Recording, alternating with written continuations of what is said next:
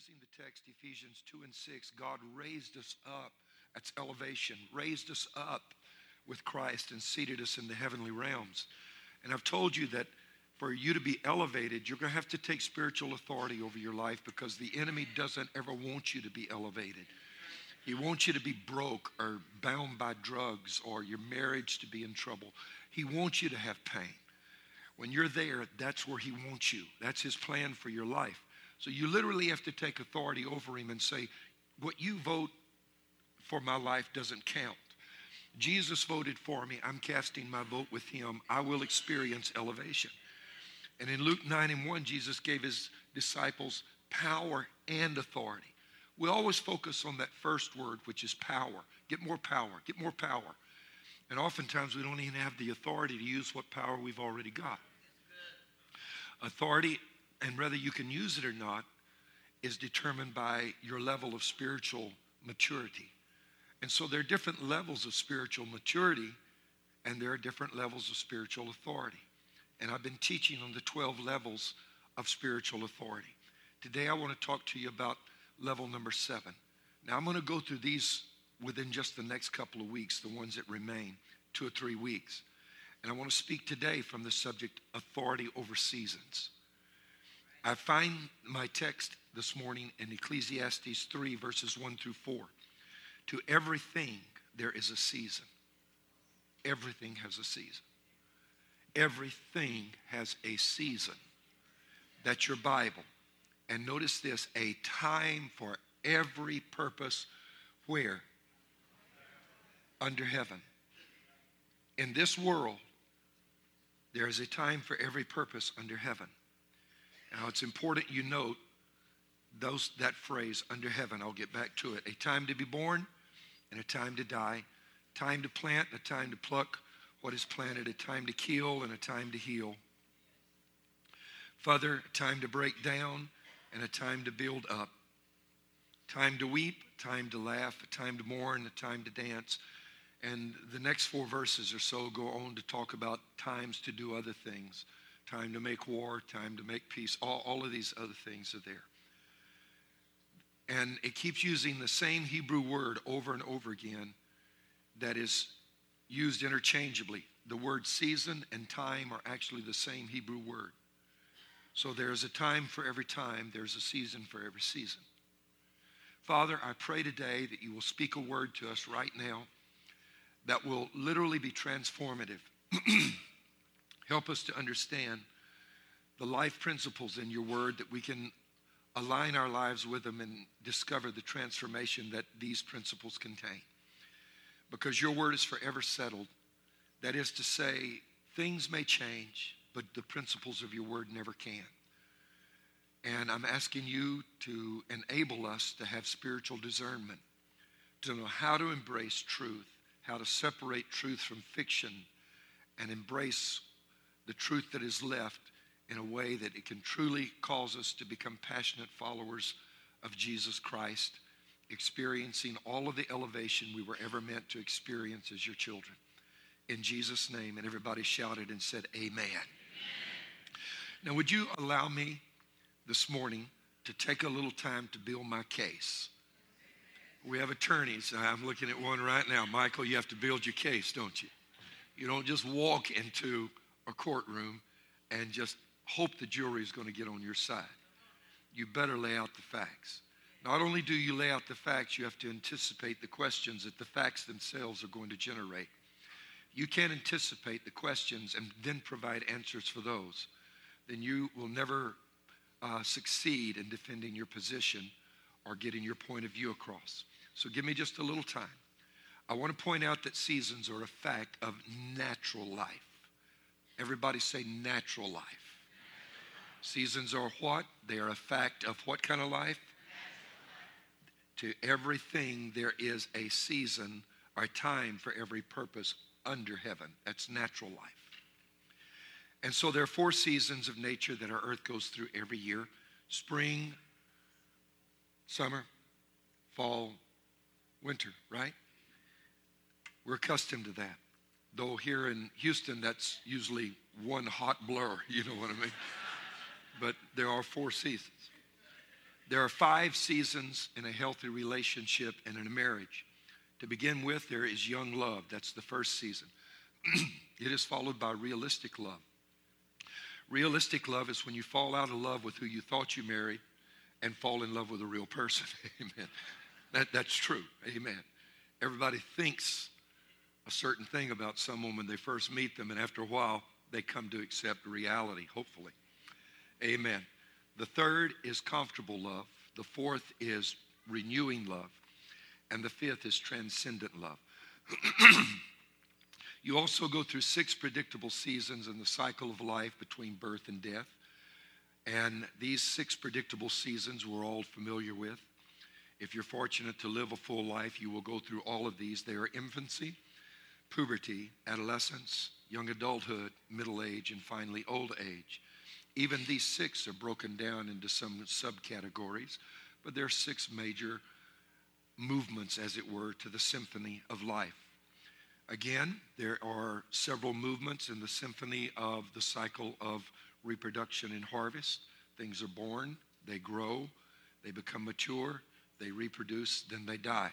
That's the cycle of living things in terms of harvest. The exception to this is when after giving birth, rather than dying, that thing begins to grow again, and then it can give birth once more.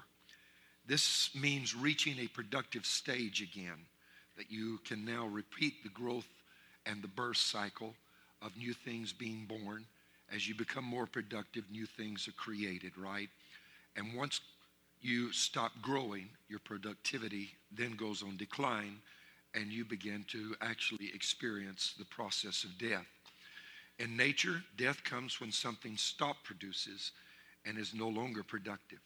There are also seasons in the development of your life, whether that's a career, whether it's education, a task, an assignment. You begin with a task or a subject such as calculus, or becoming an apprentice electrician, or perhaps learning computer programming. When you begin, it masters you.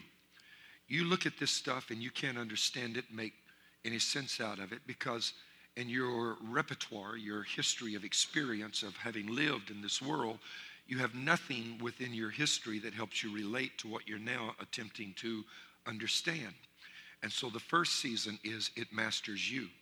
Then after you learn enough and become experienced enough in the subject and what you're studying, the dynamics of your relationship with that subject changes, and it no longer masters you. You're now managing it.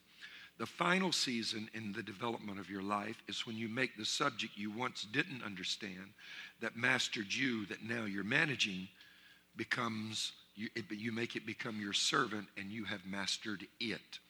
You're able to work this thing now, whether that is your degree in law, whether that is being a doctor and going through all of the different cycles of educational development, all the way to rotation at the hospital. There's a point when you become its master. Now, seasons are a fact of life in this natural world. To everything, there is a time, a season for every purpose of things under the heaven. The reason that that word is placed there and it says under the heaven is that in heaven there are no seasons. And the cause for that is easily understood. In heaven, there is no time. All of the stages that I gave you a while ago, whether it's the development of life processes or the development of careers or the development of relationships, they all require one thing. They require time. You can't be one way in one moment and another way in the same instant. It can't be hot or cold at the same moment to the same person. You can't be up or down at the same time. Now, it's important that I, take just a moment here to digress, that you can relate to what I'm talking about. As I said a moment ago, I'm going to try to provide you some answers, but I also not only want to give you answers insofar as they relate to this subject, I have to anticipate the questions, the answers I'm going to give you will undoubtedly cause to be raised in your mind. We need to be on the same page. And so let me just tell you about my friend Boudreaux, or rather, let's leave Boudreaux alone, okay? Now, I'm from Louisiana, and I'm Cajun, so I get to tell Boudreaux jokes. But today we're going to give Boudreaux a rest. It's Thibodeau we're talking about today. Did you hear about the day they discovered oil on Thibodeau's property way back up on the bayou? The discovery was huge. Suddenly Thibodeau had come into a lot of money. Thank you, Brother Michael, very much. And thank you, sir. Thibodeau had come into a lot of money, and his life began to change. Amen. His friends told him that he needed to build himself a big new house befitting the status of someone who had acquired so much wealth. So Thibodeau called a contractor out and carefully explained, standing there on the bank of the bayou, spread his hands out, and in the inimitable Cajun way where you talk with your hands, he said, "Shy, I done want my house right over there. And I don't want one of them one houses. I want one of them houses with another house on the top, you know. And I want my swimming pool." And he goes on and he tells him he wants his landscaped gardens. He wants a sauna. He wants a pool room. He wants a sitting room. He wants a kitchen. He wants bedrooms for the kids. And he wants one of them master bedrooms too. And he carefully explained that to get from that house on the bottom to that house on top, I want one of them curving ladders, which you walk up. Amen. And he said, right at the foot of that curving ladder, what you walk up, I want one of them halo statues. And this is Louisiana now. And so when halo statue, immediately within the Catholic context of Louisiana, the contractor's puzzled for a moment, but then he figures it out. He thinks. He knows what everything is. And so after the house is built, Boudreaux and his wife and kids come, and Boudreaux is in awe. He's standing there, and he's looking at his landscape lawns and the pool, and he's looking at the kitchen, and he's looking at that house on top of the other house, and all of that. And he walks inside, and everything is perfect until he comes to that ladder, what you go up to get up to that second house. And the spiral staircase is what that means. And he looks and he stops and he said, no, Shy. I asked for one of them halo statues. And the contractor had put a statue of the Virgin Mary at the foot of the spiral staircase, thinking that's what he meant. And the contractor said, well, that's the statue with the halo. That's the Virgin Mary. He said, no, Shy. He said, I don't mean a statue of the Virgin. He said, I mean one of them things that go ring, ring, and you pick it up and go, halo, statue. So, I get to tell those jokes. Amen. Now, I want to be sure we understand seasons. Okay. So we don't end up with a statue over there or something, you know. You got to hear what I'm saying. The Bible says there is a time coming when harvest will occur year-round. It used to be that way in the beginning. In Genesis 3:17 through 19, man fell. And one of the curses was that God told man, because you listened and so forth to your wife, ate the fruit of the tree, that you will be getting food from the ground. It will be painful as having babies is for your wife. You'll be working in pain all your life long. The ground will sprout thorns and weeds, and you'll get your food the hard way. Man, after the fall, was cursed. And the ground literally seized and dried up and became non-productive. And God said, you're going to have to scratch out a living from the earth. There's no mention of seasons made in that. In fact, the Bible goes on to say in Revelation 22, 1 through 3, that whenever John was shown the end of time, he said that he saw the great city, and down the middle, and the city's coming down from God out of heaven to earth in those days, it goes on to say. But there will be a river that will be flowing. And down the middle of the great street of the city, on each side stood the tree of life, bearing 12 crops of fruit, yielding its fruit every month. Whoa, no seasons. Every month, a harvest. So you go from the original garden where everything bore fruit continually, as I will show you in a moment, to the curse where the ground dries up and now there's no fruit and Adam is eking out a living, struggling to survive, and to the end of time when there will be no seasons, but it will be one continual harvest. This is further amplified upon in the book of Amos, chapter 9:13. Behold, the days are coming, says the Lord, when the plowman shall overtake the reaper and the treader of grapes, him who sows the seed. Usually there are several months between harvest and the sowing of the seed. You harvest in the fall. The winter comes. It's not until spring that you begin to sow seed again. What God is talking is an acceleration. He's referring to a time that is coming when the seasons are going to be compacted and condensed together. When the element that brought into this world barrenness is resolved, hear what I'm saying, and sin is dealt with, the earth is going back to its original state of harvest 24/7, 7 days a week, amen, 12 months out of the year. When you look at Scripture, and it's easy for us to miss this if you don't look at it from God's perspective, here's what happens. Living in a fallen world as part of a fallen race ruled by a fallen Lord, we have been indoctrinated to accept some things the way they are. We do not critically examine them from the perspective of us attempting to ascertain or discern whether those things are truth or not. What happens is your perceptions, your paradigms, your presuppositions then become your reflection of reality. And so we look at seasons and say they've always been here since Grandma was here, and way back before then, they're supposed to be here. Not necessarily so. Seasons are actually an accommodation of grace to fallen and sinful man. Man, the ground was cursed, and God had mercy on him and allowed him a harvest season. From the beginning, the earth was to be cursed when man sinned. That is, when man sinned, from that beginning, the earth was to be cursed. But God, who is so full of love and grace, who had just said you're going to struggle to scratch your food out of the dirt because you've sinned, has made this one exception. Once a year, I want to show you what it used to be like. I want you to have a season. And at the end of time, when I push the sin thing aside and I've got it dealt with and it's judged, once again, you're going to see how it used to be. And in Genesis 2:5, the B clause in verse 6, for the Lord God had not caused it to rain on the earth. You say, why were there no seasons then? This explains why. The earth was covered. A mist went up from the earth and watered the whole face of the earth. There is speculation. None of us were around then.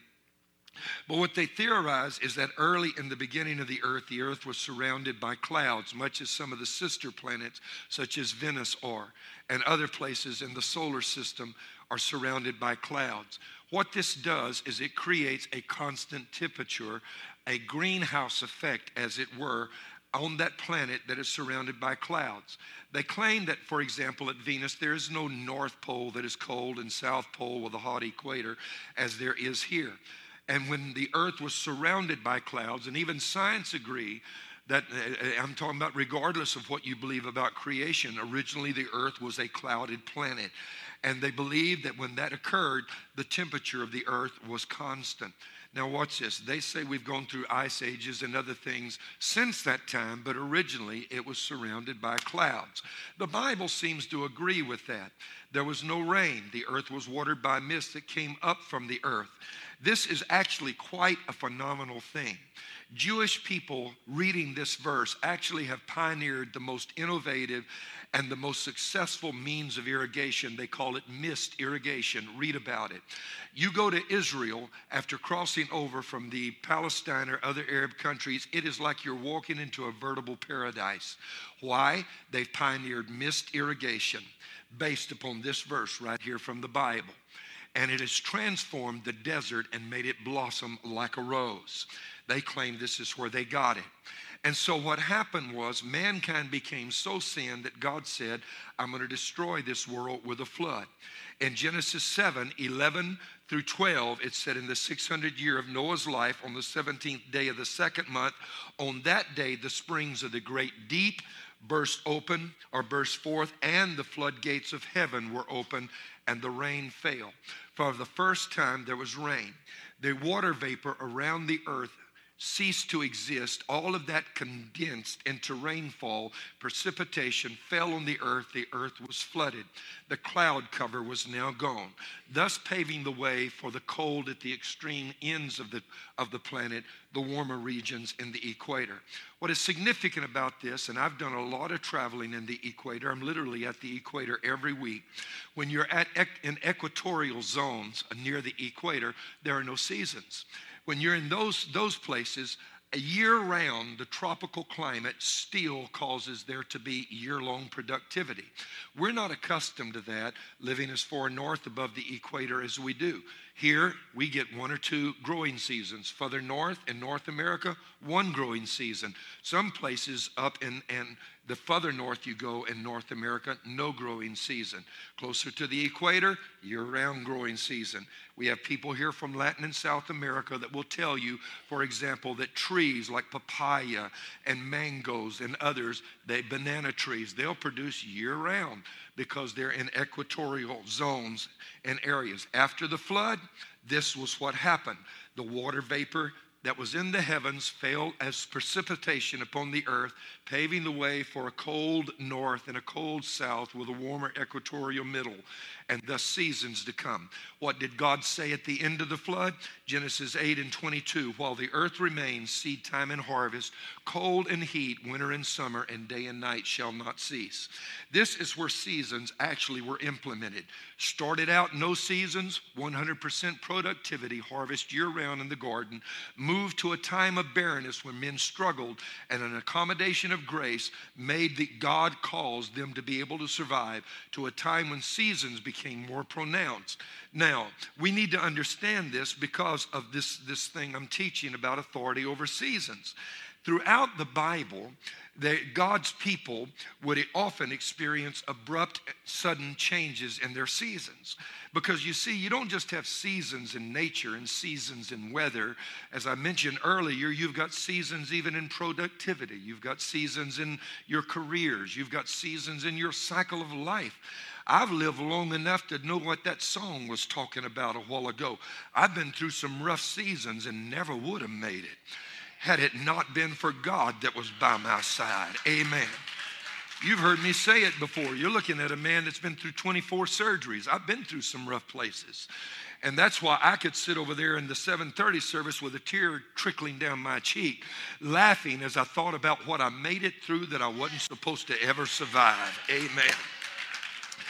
In Daniel 2 in verse 20 through 22, we find out why seasons can be changed. And while I'm not talking necessarily about earthly seasons, I am talking about the season of life you're going through.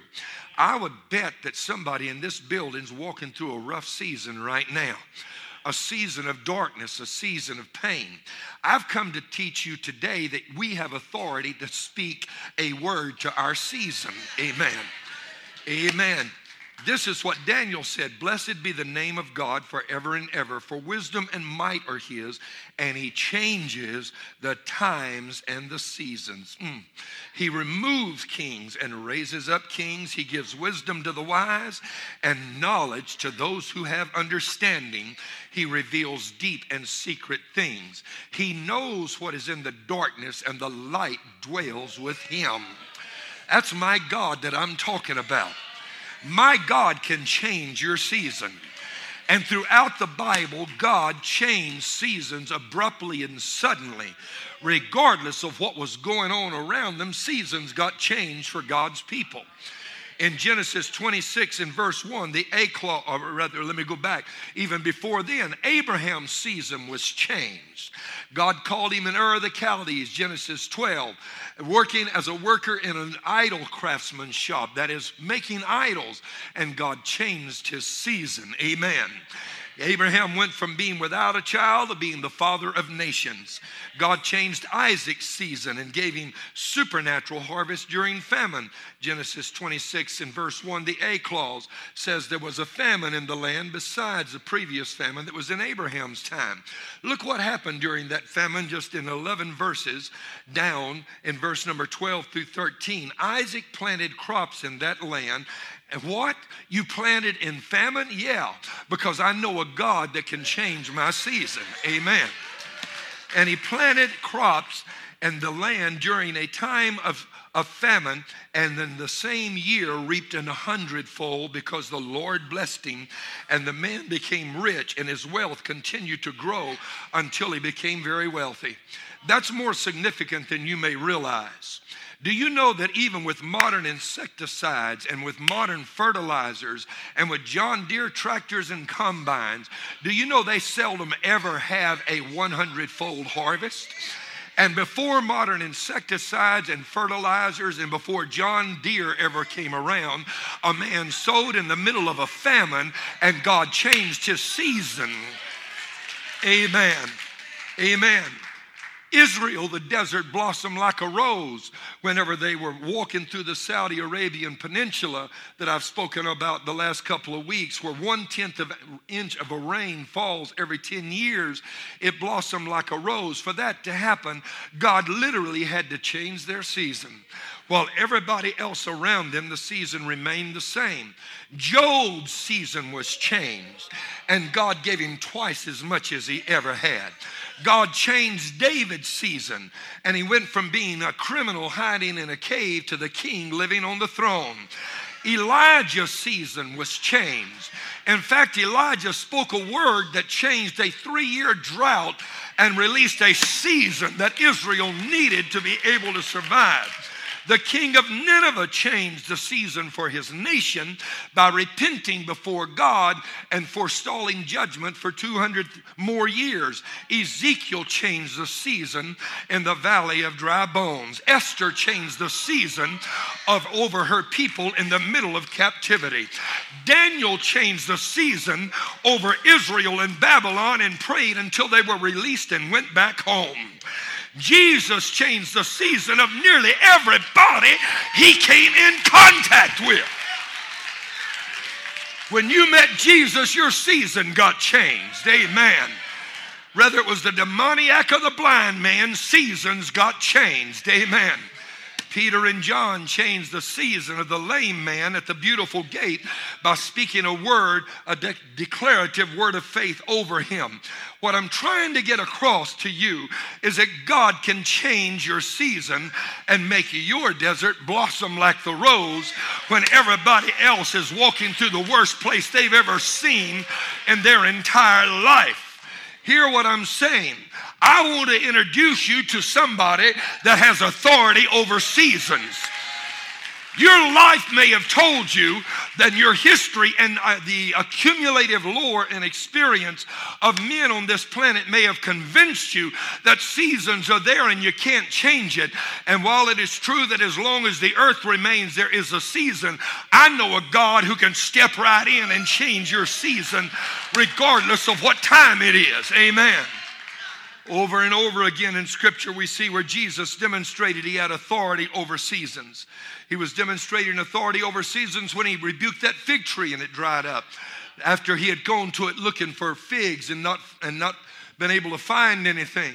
And as I've told you, it wasn't even the season for figs. The Bible declares that. Well, why did he curse the fig tree? Because as the second Adam, he was coming to restore what the first Adam lost. And when the tree did not align itself in compliance with spiritual authority, he cursed it. Amen. Because you see, when you get hooked up with God, things are supposed to start happening in your life. Amen. Amen. When Jesus told the disciples to cast their nets back into the water if they fished all night and they had not caught anything, and suddenly the nets were so full of fish they broke, he was changing their season. When you look at the Bible from the perspective of the dynamic that I'm describing, you realize everywhere he went, he was changing somebody's season. Amen. That's what he did when he fed the multitude. He had to accelerate growth seasons. He took a few little fish and a few loaves, and while he held them in his hands, all of a sudden spring, summer, and harvest came, and those seasons were fish were caught, fish were fried, bread was baked, all while it was still inside of his hand. You see, when it's in God's hands, he can accelerate your season. And what's amazing about this is that we always think that he did that as God. He didn't. He didn't do it as God. He was fully God and fully man, as the old creed goes. He was God and man fused together, not confused. Amen. He was God in man, reconciling the world unto himself. But what you need to know is he laid his divinity aside, and nothing that he did he do out of his God nature or his God powers. According to Philippians 2 and 5, let this mind be in you, which was also in Christ Jesus, who being in the form of God, did not consider it robbery to be equal with God, but made himself of no reputation, taking the form of a bondservant and coming in the likeness of men. Jesus said, I'm God and man, but I'm going to do what I do as a man yielded to God rather than God living in man. Amen. The reason that encourages me is because you and I are the body of Christ in the earth today. Amen. If he did what he did as God in the earth and come to the world in the form of man, I can't on my best day get close to that. No way. Amen. No way I can touch it. But if he did what he did, having laid his God powers aside to show me what a man can do yielded to God, that puts it within my grasp. I may have to reach high to reach the ring, but I can get it as the merry-go-round is going around. I can reach a little further. And what I'm saying is, listen, you need to understand this. If Jesus could change seasons, we can change seasons as his body. Because he said, the works that I do shall you do also, and greater than these shall you do. Now, if you want to debate it, I'm going to be cool with that. If you want to just live out your season and wait for your time, you can do it. Amen. Ecclesiastes 3:1, to everything there is a season and a time for every purpose. I've already told you the same Hebrew word is used interchangeably for season and time in both these places and throughout that chapter. In fact, in other words, to every season, there is a season. To every time, there is a time. What does that mean? You say, my time hasn't come. Yeah, but there's a time for your time. You hang around long enough, your time will come. You hang around long enough, your season will get here. Hallelujah. Only some of us don't want to wait. You're not hearing what I'm saying. And one reason I don't want to wait is so many of us are waiting for our ship to come in when really it's our plane landing at the airport. We don't even know it's arriving yet. Am I talking to anybody yet? Ecclesiastes 9:11-12. I returned and I saw under the sun that the race is not to the swift, nor the battle to the strong, nor bread to the wise, nor riches to men of understanding, nor favor to men of skill, but time and chance happen to them all. Time and chance happen to them all. The next verse says, and man also does not know his time. Whoa. The word time in both these places is the same word used in Ecclesiastes 3. That is, season and chance happen to everybody, but unfortunately, most men don't see their season. That life has been set up by God in his infinite grace, that though we are a fallen race ruled by a fallen Lord, living in a fallen world, God still makes seasons come along. You need to understand that wasn't his preference, that was an accommodation of grace. But for those of us who are living waiting for our season, there are three reasons most people don't benefit when their season comes. Number one, they don't recognize opportunity when it knocks. Most folk, it can be knocking on your door and you don't even realize who it is. Amen. What it is. Number two, when opportunity knocks, many people are not prepared for it when it does show up. They haven't spent their time in preparation. And the sad story that is often told as the epitaph for seasons unutilized is that I wasn't ready when it came. That's why you've got down seasons in your life. It's to get ready for when the cycle swings up. The third reason that many people do not seize their opportunity is they do not have a strategy and let their season pass before they act. Therefore, they fail to take advantage of their opportunity within its season. Turn to your neighbor and say, carpe diem. Would you do it? Seize the day. What's what that means? Leonard Ravenhill said it like this: the opportunity of a lifetime must be seized within the lifetime of the opportunity. Hear what I'm telling you. If you're waiting for your ship to come in, my advice is three things. Be sure you recognize it, be sure you're prepared for it, and be sure you have a strategy for it. But if you don't want to wait for it to come in, let me introduce you to the second Adam who can change your season right now. Amen. This is what Peter said after the day of Pentecost and after the lame man was healed at the beautiful gate, Acts 3:21. When everybody's mouth was agog at what had happened, he said, speaking of Christ, that heaven would receive him until the time of the restoration of all things, which God has spoken by the mouth of his holy prophets since the world began. I've got to close, but let me just tell you that I think it's unfortunate that most believers believe this, and I'm serious. We only accept restoration in the sense of salvation. We think all Jesus came for was to save us and get us to heaven. Use heaven as a fire escape out of hell. Hello, somebody. Just hang on till the rapture, and the sweet by and by. That's what, this is why, forgive me, I don't mean to upset you if you're one of those saints that's older than I am with some gray in your hair and some experience under your belt, but that's one reason I never liked those songs, because it's always positioning blessing for when I die in the sweet by and by. When you can, as you've heard me say, you can have something sound on the ground that can be found while you're still around. If you hear what I'm talking about. Amen.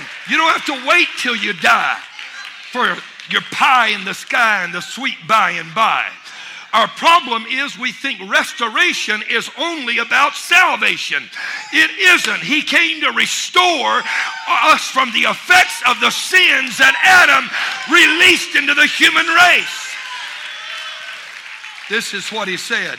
Joel 2:25, so I will restore to you the years that the swarming locust has eaten, the crawling locust, the consuming locust, the chewing locust. Let me add a few of my own. The kneeling locust, the locust lying on its back, the locust laying on its stomach. Amen. The locust hadn't even been here yet. God came to restore us from everything the enemy has taken away. Hear what I'm talking about.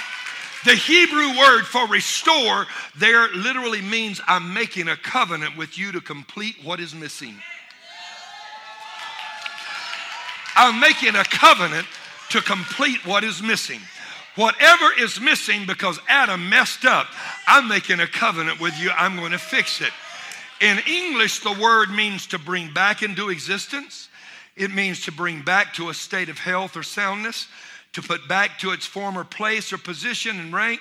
It means to give back. It means to return or restitution of anything taken away or lost, say by theft. It means to reproduce or reconstruct. And this is literally what that verse is saying. That God's going to give it back, reconstruct it, restore what was stolen. I'm making a covenant with you is what the Lord said, that I'm going to do that. That was before Jesus came. Who was that covenant? It was Jesus Christ. It was through the person of Jesus that God made the covenant with us. Why do we settle only for restoration of our salvation? You need to tell the enemy that's trying to rob you of your elevation, get out of my way. I'm changing my season today. I'm changing my season right now. And so I conclude by telling you, you can change your season. Turn to your neighbor and say, you can change your season. There are many places I could go in the Bible, in the New Testament. I could tell you about the woman with the issue of blood.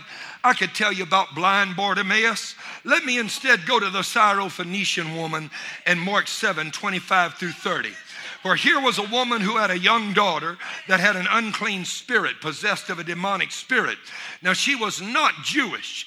The verse 26 says she was a Greek, a Syrophoenician by birth, And she came and she asked Jesus to cast the demon out of her daughter. But Jesus said to her, let the children first be filled, for it is not good to take the children's bread and throw it to dogs. Now watch this. Syrophoenician, she's Greek. She's not Jewish. Jesus said, I am sent to the lost sheep of the house of Israel. Do you realize the door to salvation would not be open for the Gentiles, which is anybody that's not Jewish, which includes that woman, for 10 more years? And that's when Cornelius would finally hear the gospel preached by Peter, Acts chapter 10. Remember it this way, 10 years to Acts chapter 10, when the Gentiles, the door is open for salvation. First, the lost sheep of Israel, then 10 years later, to the Gentiles. This woman is a Gentile, she's Greek. We know that just from that phrase. Added into that are the ancestral tree that she has come in from and its branches, or is the ancestral tree with its branches. Syrophoenician, Syrian Phoenician. Who are the Phoenicians? We know who the Syrians are. They still exist today. We also know who the Phoenicians are. In the Old Testament, they're called what? Philistines. Today, they're the Palestinians. Amen. No disrespect. But you need to know historically that there's always been a rivalry between them and God. They were the arch enemies, the rivals of the people of God, the Jewish people in the Old Testament. Now today salvation is for everybody. So don't misunderstand me, but in the Old Testament era, and Jesus is living at the dawn of the New Testament age, you need to know that Syrians and Philistines were the enemies of ancient Israel. Not only that, her daughter was afflicted of a demonic spirit. Easy to understand because in the worship practices of both of those people, they worship demonic spirits. Mama and daddy, grandma, grandpa, great-grandma, great-grandpa had opened up a door that allowed a demonic spirit to come in. We call it generational curses. I just want you to know if there's anybody here struggling with stuff because somebody back up the family tree, did some stuff and let some stuff come in, it can be fixed today too. Amen. That's right. It can stop right now. Jesus, according to what we're told in another place, actually didn't even pay attention. She had to ask the woman had to ask 3 times until finally Jesus, still walking, kind of curls his lip with disdain, looks out of the corner of his eye and said, it's not right for me to give the children's bread to dogs. The inference is like you. Oh, them's fighting words. Now, what I want you to notice is she did not put her culture above her need. Hear what I'm talking about. She refused to be insulted when she was being talked down to. Am I talking to anybody right now? You may not belong to a certain group of people, whether it's money or status or lead or whatever, but you don't have to let anybody rob you of what God has in store for you. And this woman refused to rise to the bait. Instead, she looked at Jesus and meekly said with humility, that's right, Lord. You can call me a dog, and I may not deserve the bread, but at least the dogs get to eat the crumbs which fall from the children's table. She said it, and Jesus is walking away. And when she says that, he stops in mid-stride, turns around and asks, what did you say? And she said, even dogs get to eat the crumbs from the children's table. Now, Jesus is, let me go back to this. I remind you, God in man. Revelation 1, I am first and I am last. I'm Alpha and Omega. I'm beginning and I'm the end. I straddle eternity. This foot is in the beginning. This foot is in the end.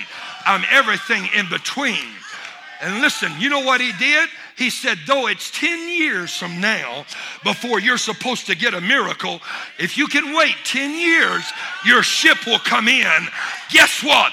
I'm stepping 10 years into the future, and I'm getting your miracle to bring it 10 years back to you right now. And literally, that's what he did. He said, you go home and tell me what has happened. And she went home, and without calling the prayer line, without getting anointed, without anybody getting any healing oil, she walked home and her daughter was delivered because God changed her season. I've got a word to release. God is changing some seasons in this house.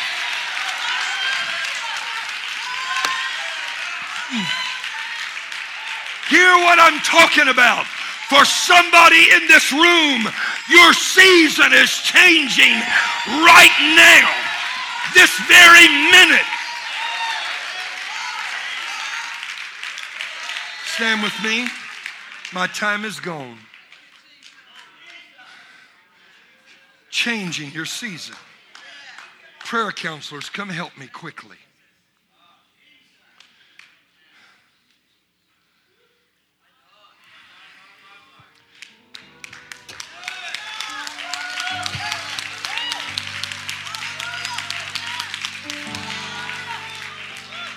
You don't have to live in the dark anymore. You don't have to live in pain any longer.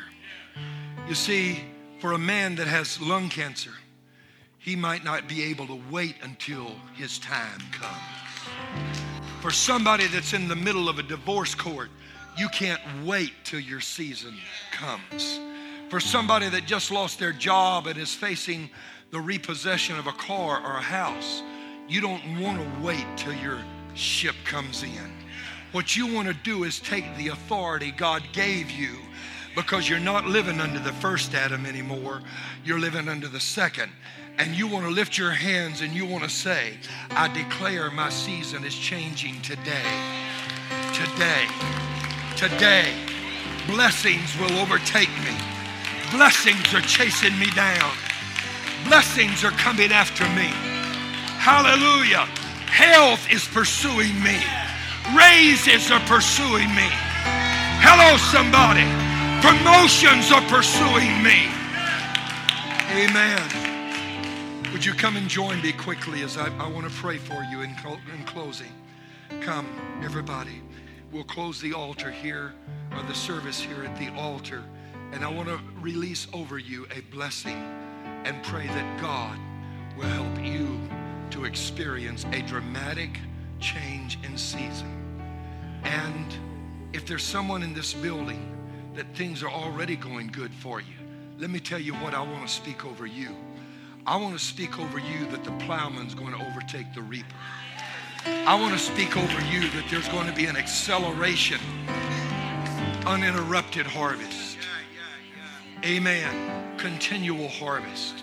Father, I pray today that whatever seasons of pain and darkness, whatever seasons of hurt, whatever seasons of loss, that there are no doubt people walking through that are in this altar area right now. No doubt that they are experiencing whatever those seasons may be. I speak right now, and I pray that they will experience the release of a new season and a better day. It's a new season. Times are changing right now. I speak healing. I speak life. I speak restoration. If there's someone in this building that doesn't know God right now is the time for you to give your heart to God. And like Andrew said in the video, not cheap believism, just saying, okay, I'm saved and going to go ahead and do whatever I want to do. But Lord, I surrender my heart to you right now. I want to be a child of God. I want you to be my Lord and my Savior, and mean it. And if you will pray that prayer right now with me, God will come into your heart. You don't have the Holy Spirit yet. You can receive it right now. Who's closing this service for me? Pastor Donnie? Pastor Irvin? Where I'm looking. Oh, here you are. Come on up here. Amen. Because I've got to run. But I want you to lift your hands with me. And don't leave as soon as I get done. I've got to go to another service in the other building. But Donnie, I want you to lead the people in worship, because I sense a breakthrough hanging in this place. Father, say these words with me. Father, I thank you that you're a good God. And today I receive the truth of your word. My season is changing right now. I speak it into existence. in Jesus' name. God bless you. I love you. I'll see you next Sunday. Amen.